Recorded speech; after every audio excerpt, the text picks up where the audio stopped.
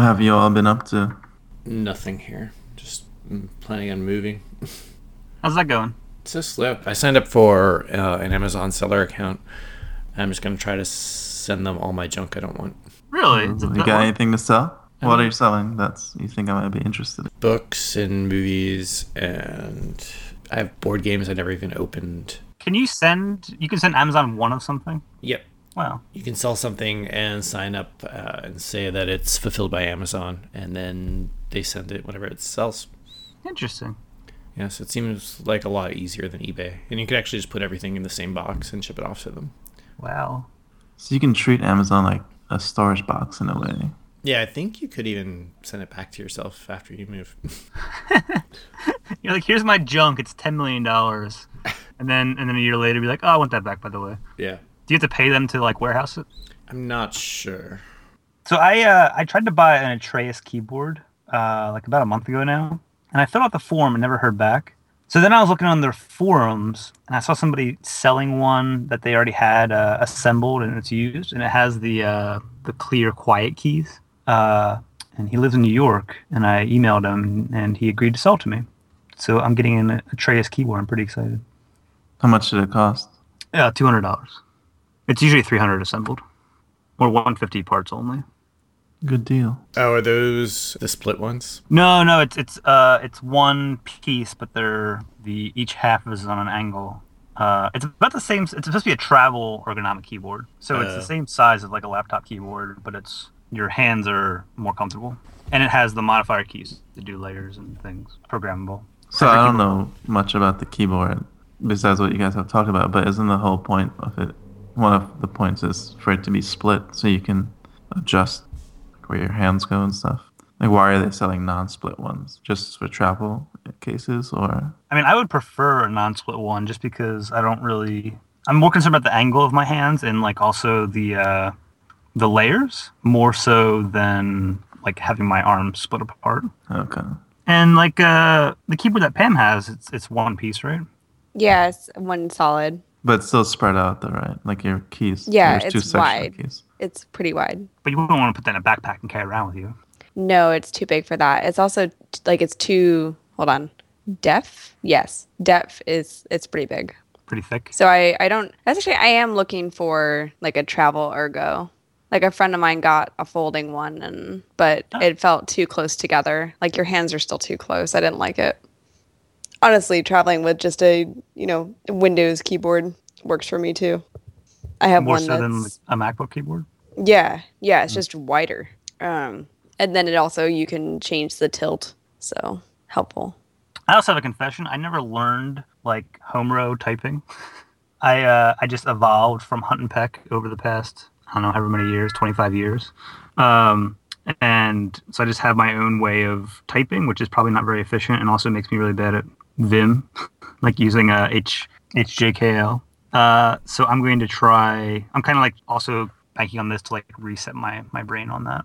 So I think using this new keyboard, I'm going to try and like, because there's no letters on the keyboard. So I need to like keep my hand still and memorize where my fingers go. Can you define Hunt and Peck? So you hold your finger out in front of you like you're pointing at something, and then you push the key that you're looking at. You're hunting with your eyes, and you're pecking with your finger.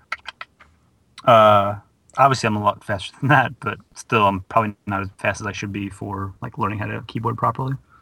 This is probably why I still use the arrow keys in Vim. No, a new keyboard is a good chance to resettle your muscle memory. I've been doing the same thing. As I said before, I think I do stay on the home row, but I don't use all of the right fingers for the right keys normally. Like I use my right index finger for B. I only use the left shift normally. So I've been working on doing everything perfectly, and the new keyboards helped with that. Maybe I should get Mavis Beacon typing.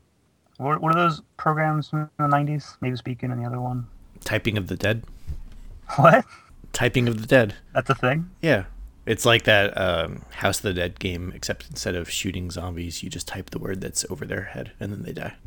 Oh, wow, that's amazing. There's for PC and Dreamcast. And the hero has like a little tower computer strapped to himself and the keyboard tray in front of him. That's really cool. What have you been working on, Justin? Well, I was working on Postgres full text search. So when you go to atlas.hashicorp.com and search for a Vagrant box, We use Elasticsearch for that, and it was slow for a number of reasons. And our data set wasn't that really complex, or nor large. So we switched to Postgres full text search, and it's pretty fast. And it's one less infrastructure dependency, one less machine you need to run in your infrastructure. Yeah, it's really good. I think Len's working on Postgres full text search for a client too, right? They're just smaller scale stuff. Just doing full text search on like first name, last name, email. Although we did use it to actually go across models too, which is pretty nice. Has that been fast enough for you? Yeah. As long as we did prefix and not trigram. So you can set up Postgres full text search so that it could search like the middle of a word. So if you were searching for like comp, Turing incomplete would come up. Ooh, that's a good example. I don't think you would actually search for Turing incomplete that way. And you probably wouldn't even want to see that result if you were searching for comp. So prefix is faster. So you'd have to search for tur. But prefix is per column, not per word, right? Like if you search for, pretend Turing incomplete didn't have a dash in it, so we'll ignore that. Right. If you search for incomplete, would it, or INC, would it find it? Yeah, it's per word. Oh, okay. Yeah. Yeah, and then it also supports trigram search, which is an extension. I didn't know what a trigram was. And it's actually pretty simple. It's you take a word and like Turing, and then you split it into groups of 3 letters, like TUR and URI. And then whenever you type a search term, it does the same thing and just tries to match the trigrams with each other. And whatever matches the most wins. So the cool thing about that is if you have a word like Google, and you type GOGLE, it will still match partially because groups of 3 letters still match. I think all but 2 match in that case. Yeah, because GOO and OOG would not match. Yeah, it's like a pretty cool way to like do fuzzy finding. It also has another search mode or extension that I did not try, but it's called demetaphone. So and it has like dictionaries, like one for English. So if you search for like Jeff is the canonical example, JEFF, it will also search for GEOFF. Like it knows what words sound alike and will try to match them up, which is really cool. Can you talk about why Elasticsearch was being slow? It's not really Elasticsearch's fault, so I don't want to get into it. Bottom line, it was just kind of overkill for our use case. Awesome. What have you been working on, Jervon? I have been working on an API that produces data and also collects data for a mobile app or many mobile apps, mobile clients. Is that in Rails? It is in Rails. Yeah. Are you using like Rails API? No, we thought about that when we first started, but the client also wants a front end part to it. So there's a namespace API or API namespace. Is the front end going to be static or like JavaScript? Static. It's mostly for debugging stuff. Like they just want a quick way to say kind of line data up in case they need to do something. QA purposes. So yeah. And on the side, I'm looking at React and Ohm, which is that for your talk? Yeah, which has been pretty interesting. Do you use Ohm with React? So you use Ohm, and then Ohm is just React. Yeah, Ohm is the way to React in ClojureScript. Way to React. Yeah, the way you use React is through Ohm. So they're not the same. They're not used together, or they are. You use Ohm, and in that, and by using Ohm, you're also like Ohm is a library that utilizes React. It's a layer on top of React, so it gives you ClojureScript stuff with React. Does that make sense? It does. I'm so removed from the front end stuff. I need to build a proper JavaScript app sometime soon before I forget everything. Maybe I'll read a book called Choosing a JavaScript Framework by Pam Selly. That name sounds familiar. Yo. Have any of you used React? This is my first time looking at it. I tried looking at it earlier and I was like, I don't need this right now. I have, although I'm not hypey about it. I want to do a proof of concept about why you don't need React and why perhaps you shouldn't. Instead? Using web components and the principles of reactive programming. Oh, I've heard that. Maybe from you, actually. You've heard that from me. Because I need to build a proof of concept. But for not having built the proof of concept, I'm pretty convinced that it's a thing. So web components and Polymer are separate, right? No. No. Well, okay. Polymer yes. is the wrapper around web components. So What is Polymer? Polymer is a project by Google. It's kind of the way most people are encountering web components now, but in general, Polymer contains the polyfills that let you do web components, and then also hand you some Google branded stuff like Paper by Google, like their UI stuff.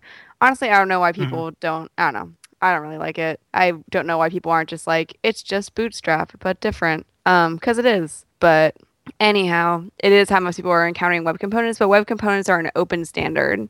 And so it's not just this Polymer thing, although Polymer, and when most people talk about, some people will even say Polymer components instead of web components because they're familiar with going to the Polymer project and they aren't just using I guess, it's probably kind of analogous to using Socket.io versus using WebSockets. Yeah? So, Okay, yeah.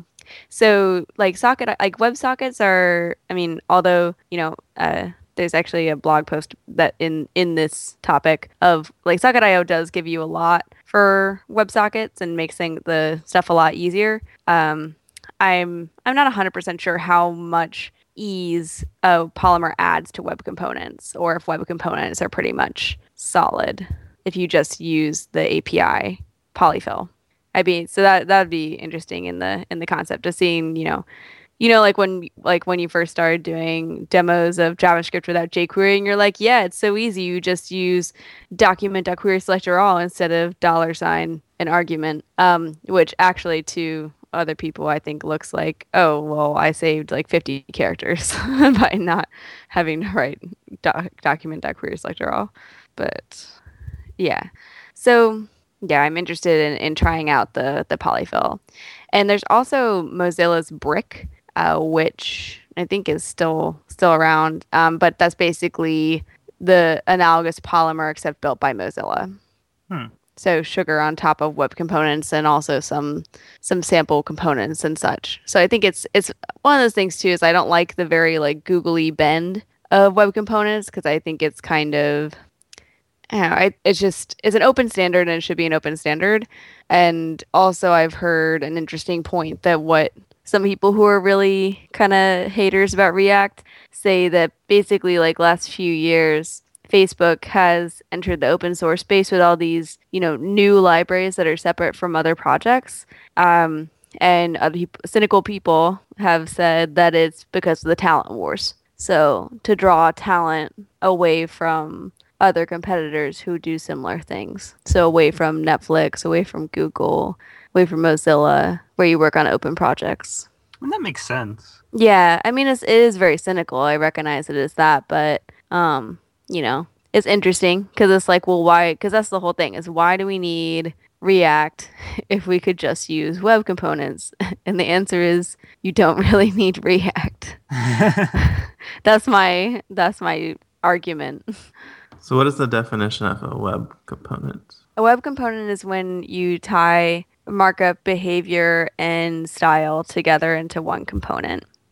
So it's actually an old idea that came out in the 90s, but people were like, what are you talking about? That's a terrible idea. We're trying to separate those because CSS didn't really exist yet in its current form for sure. So there were IE behaviors. I wrote a blog post about this, about the history of web components. And so IE behaviors were this idea of tying behavior and UI together into a modular component that's portable and reusable elsewhere. So now it's gaining traction again because I think maybe like we've gone, I don't know. I guess we see all these trends always happen in development where we go one way and then we go another. I mean, my current favorite quote about that is Ramsey Nasser saying, "Lisp, the future is the past." So like there's trends, and so I feel so the trend now is going back to those modular components that everyone thought were a terrible idea, and we've spent so much time trying to get last 10 years getting people to rip their JavaScript out of their markup and and their style. And now we're like kind of moving it all modularly into a different state, but that kind of ties them all together modularly. But yeah, anyway, the example that I always use is that a select element is a great example of a web component because it has if you do the markup for a select element, you have a select tag and then you have options tags, and those then like fall into this layout where they collapse into that drop down. There's the browser understands to put it in a UI of like, this is what a select element should look like vaguely like this, differs by browser. And then it has an API so that, you can access it through the DOM and access a selected value. So it has markup, it has expected UI and expected behavior all in one little thing. And so the idea of web components is being able to build your own such things where you wrap the UI and behavior together, and it's portable. Like you can put a select element anywhere in your site, and you know that it will act like a select element, and it will have that same API. So just yesterday, I was writing a little piece of jQuery where I was like, I want this button here to toggle displaying and hiding this other element over here, right? It was for like a table where I wanted to expand more details inside of it on a row if you click a button. So then I just wrote like a data toggle element on the button and then pointed that to the ID of the element I wanted to toggle and then wrote like a couple lines of jQuery to like do that. But I could write that in Polymer if I had or web component, sorry, if the component was like button that toggles or something. Like would that be a good fit or the overkill? No, I think that there's a Polymer example of just that. Like, okay. I think that's also like Polymer website's also good because it does have lots of examples on like what these things are, and what could be a web component. Because it's also like people are still kind of figuring out of like they kind of want to make everything a web component. So it's like, and then the title bar will be a web component. It's like, but really, does it need to be really? Like, does the title bar have behavior, and is it going to be reused multiple times? Like, Oh, and also that the elements are because they're packageable, they're shareable. So then essentially it becomes a library. So, yeah. So you can bring in a button as a library or a table with behaviors. Like a sortable table, or the headers are sortable is one example that I've seen. Yeah, exactly. Yeah. So, doing that thing that everyone has done before and no one needs to do again, you can use a library for it. So the thing I didn't like about Justin's example, the small scale, but I think this is like the problem I see a lot in JavaScript apps, or that one component knows about some other component and where there's some part of the page. So you said you gave like the button the ID of the thing to show and hide. I mean, technically this could just be one thing that has half of it that's hidden. Yeah, it sounds like the way you put it made it sound like it was a side effect, but then when you finished, it sounded like it was a behavior that would exist within the component. Yeah, I guess so, because the component could have the button and the other part, like they're right next to each other. Oh, okay. If that matters, like. Well, then, so are you against components talking to each other, or I'm against them knowing about each other. Okay. I like to use like a message bus, like Radio.js, so that if this button was somewhere else on the page, it could just fire off an event saying that whatever semantic thing should happen, like that thing should show itself, and then that thing could just listen to the message bus, and when it gets that event, it would know to show itself. I mean, I've worked on a project where like we had something similar. I think it was what's the Backbone thing on top of it? It's actually Backbone Radio now. It used to be Backbone Wrecker. Oh, but like there was just like magic strings everywhere, and you had no idea like what would happen if you when a string was called. Like you could search for the string, but like then other parts would be like doing it dynamically. I without knowing a lot about any of this, I feel like the ultimate answer is you have a function or like a state of something is computed by other values, like lazily, and then whenever those values are updated, that state is updated. Like if you have a save button, maybe the save button is enabled if the form is valid. And instead of the form, like every time you type a key, the form like does a validation. The validation then says like update save button. Maybe the save button should just say form is valid. I'm enabled if the form is valid. And then that would automatically know, like, whenever the form's updated and the validation changes, to update itself, which seems to be, if I'm not mistaken, how Ember works. I guess you'd really be validating the model, not the form. But I would much prefer to like have the thing changing rely on some computed state rather than something the input then telling other things to happen.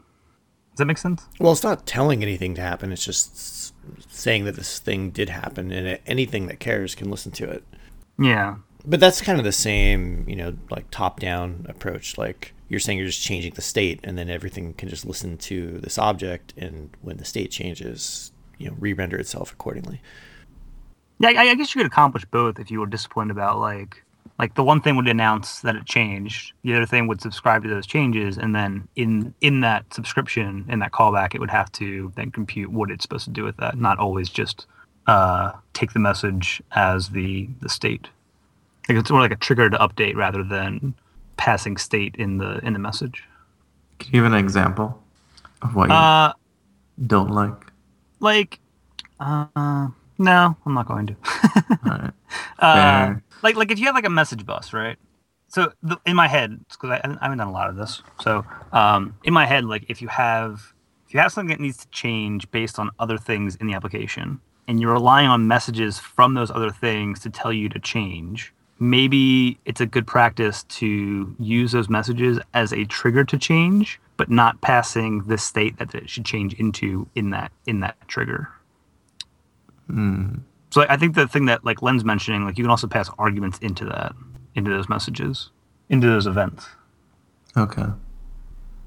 To tell the thing what to be, like you should be disabled now. Yeah, like instead of saying that, maybe it should just say, "Hey, this thing changed. Do whatever logic you're going to do for either disabling or enabling yourself."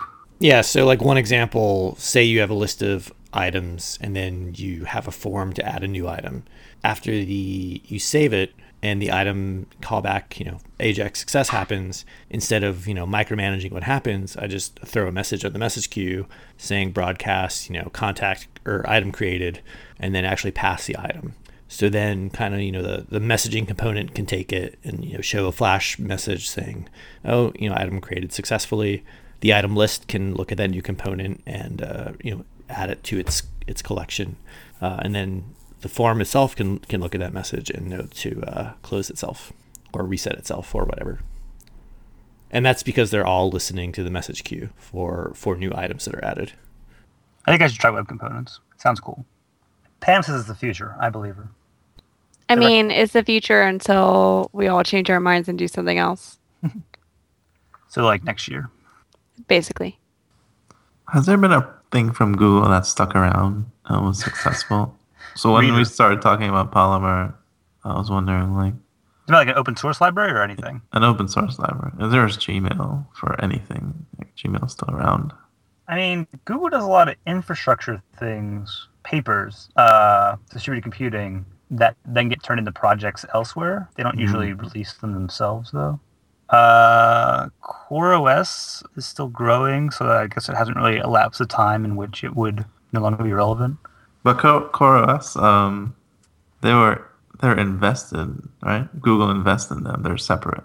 Well, it's like Google Cloud Platform. Yeah, I don't know. Okay. Yeah, I'm having a hard time thinking of anything that Google has open sourced themselves. Protocol buffers, those are pretty popular. I'm looking through their GitHub. Google Web Fonts, those are hot. Chrome is open source, right? Yeah, but I don't like use it for projects. I guess I could. Chromium is open source, right? Yeah, I guess That's you're right. and then Chrome is built on Chromium. But you That can't sounds view right. the source of Chrome? No, Okay. it's the open source project behind Chrome, because Chrome has secret sugar, but so it's still proprietary. So I found out why some of my computer crashed during the call, and Google Chrome crashed it. Funnily enough, How did you find that out? Did it say when it turned back on, or? you can like open the console, like literally the app console, not terminal. and it has all your system logs. And there's right before when my computer shut down, there's a lot of like Google Chrome triggered shitty memory stuff. Google Chrome and then application close, and then it restarts. Kernel panic. Yeah. Well, is that kernel panic if it's a memory issue? Same thing? I don't know. It felt different than a usual kernel panic. It did different than it usually does. The gray screen of death. Oh no, it was a gray screen of death. Maybe I'm just blessed to have #blessed to not have had kernel panic in a little while. But yeah, it was definitely Google Chrome. Crash my shit. So it was something I had open in Chrome probably crashed it. It's probably some like ad on a website. I saw some messages related to audio. But yeah, it's interesting. Are you guys ready for picks? Yeah, I'll go first. My pick is agar.io, agar.io. It is a browser game which probably has WebSockets or something in it. But you pilot a cell around with your mouse, and you eat little pieces of mass, I guess. And you absorb blobs smaller than yourself until you're very large. There's no end to the game. It's just massively multiplayer. Be warned, there are some offensive usernames, but you can turn them off in the settings. My strategy is usually to attack whoever's the most offensive username. But it has this really cool thing where like the bigger you get, the smaller you move. But you have an attack, which is to split yourself in half and then like lunge forward. So if you're more than half as big as somebody, you can like lunge on them and absorb them. And then there's like a leaderboard, and the bigger ones constantly lose mass at a higher rate. And I think the entire board is in like equilibrium, where when the larger blobs lose mass, there's like mass sprinkled throughout the board that you can then go eat. It's a really fun game. Give it a try. agar.io. So I tried it and it was fun, but it made me miss this iOS game called Osmos, which is very similar, moving a blob and eating things bigger than you. So my first pick will be Osmos. It's for Android, iOS, and PC Mac. And then my second pick will be a charity called codestarter.org. So it crowdfunds sending laptops to children who want to learn how to code. And the nice thing about it is that you actually like see the story of the next kid to get a laptop if the funding goal is met. And then after they receive it, you actually get an email with a picture with this child receiving your laptop. So it was a really feel-good charity. Pam, do you have a pick? I do. Let me find it. I had it up before my computer crashed. So my pick is GitTorrent, which is made by a recursor. And so it's a decentralized GitHub that they made during Recurse Center. And it's really interesting. I'm still trying to understand it. I need to use it. But the idea is basically like we use Git, which is a decentralized version control system. But then we generally tend to rely on GitHub a lot. And we do a lot of things that aren't actually in a decentralized way. But because of the way Git is, you are able to do things like that. And so it's like being able to do Git except like with BitTorrent. So it's GitTorrent, and that is my pick. So my programming pick is a book about async JavaScript by the Pragmatic Programmers. It's pretty good. It talks about the JavaScript event system and enlightens you on topics related to that. And my music pick is probably Florence and the Machine. I think they have a new album out. I've been listening to some tracks from it. Those are my picks. Cool. So show notes are at turing.cool/52. Follow us on Twitter at turingcool, and I'll talk to you guys next week. Bye. Bye.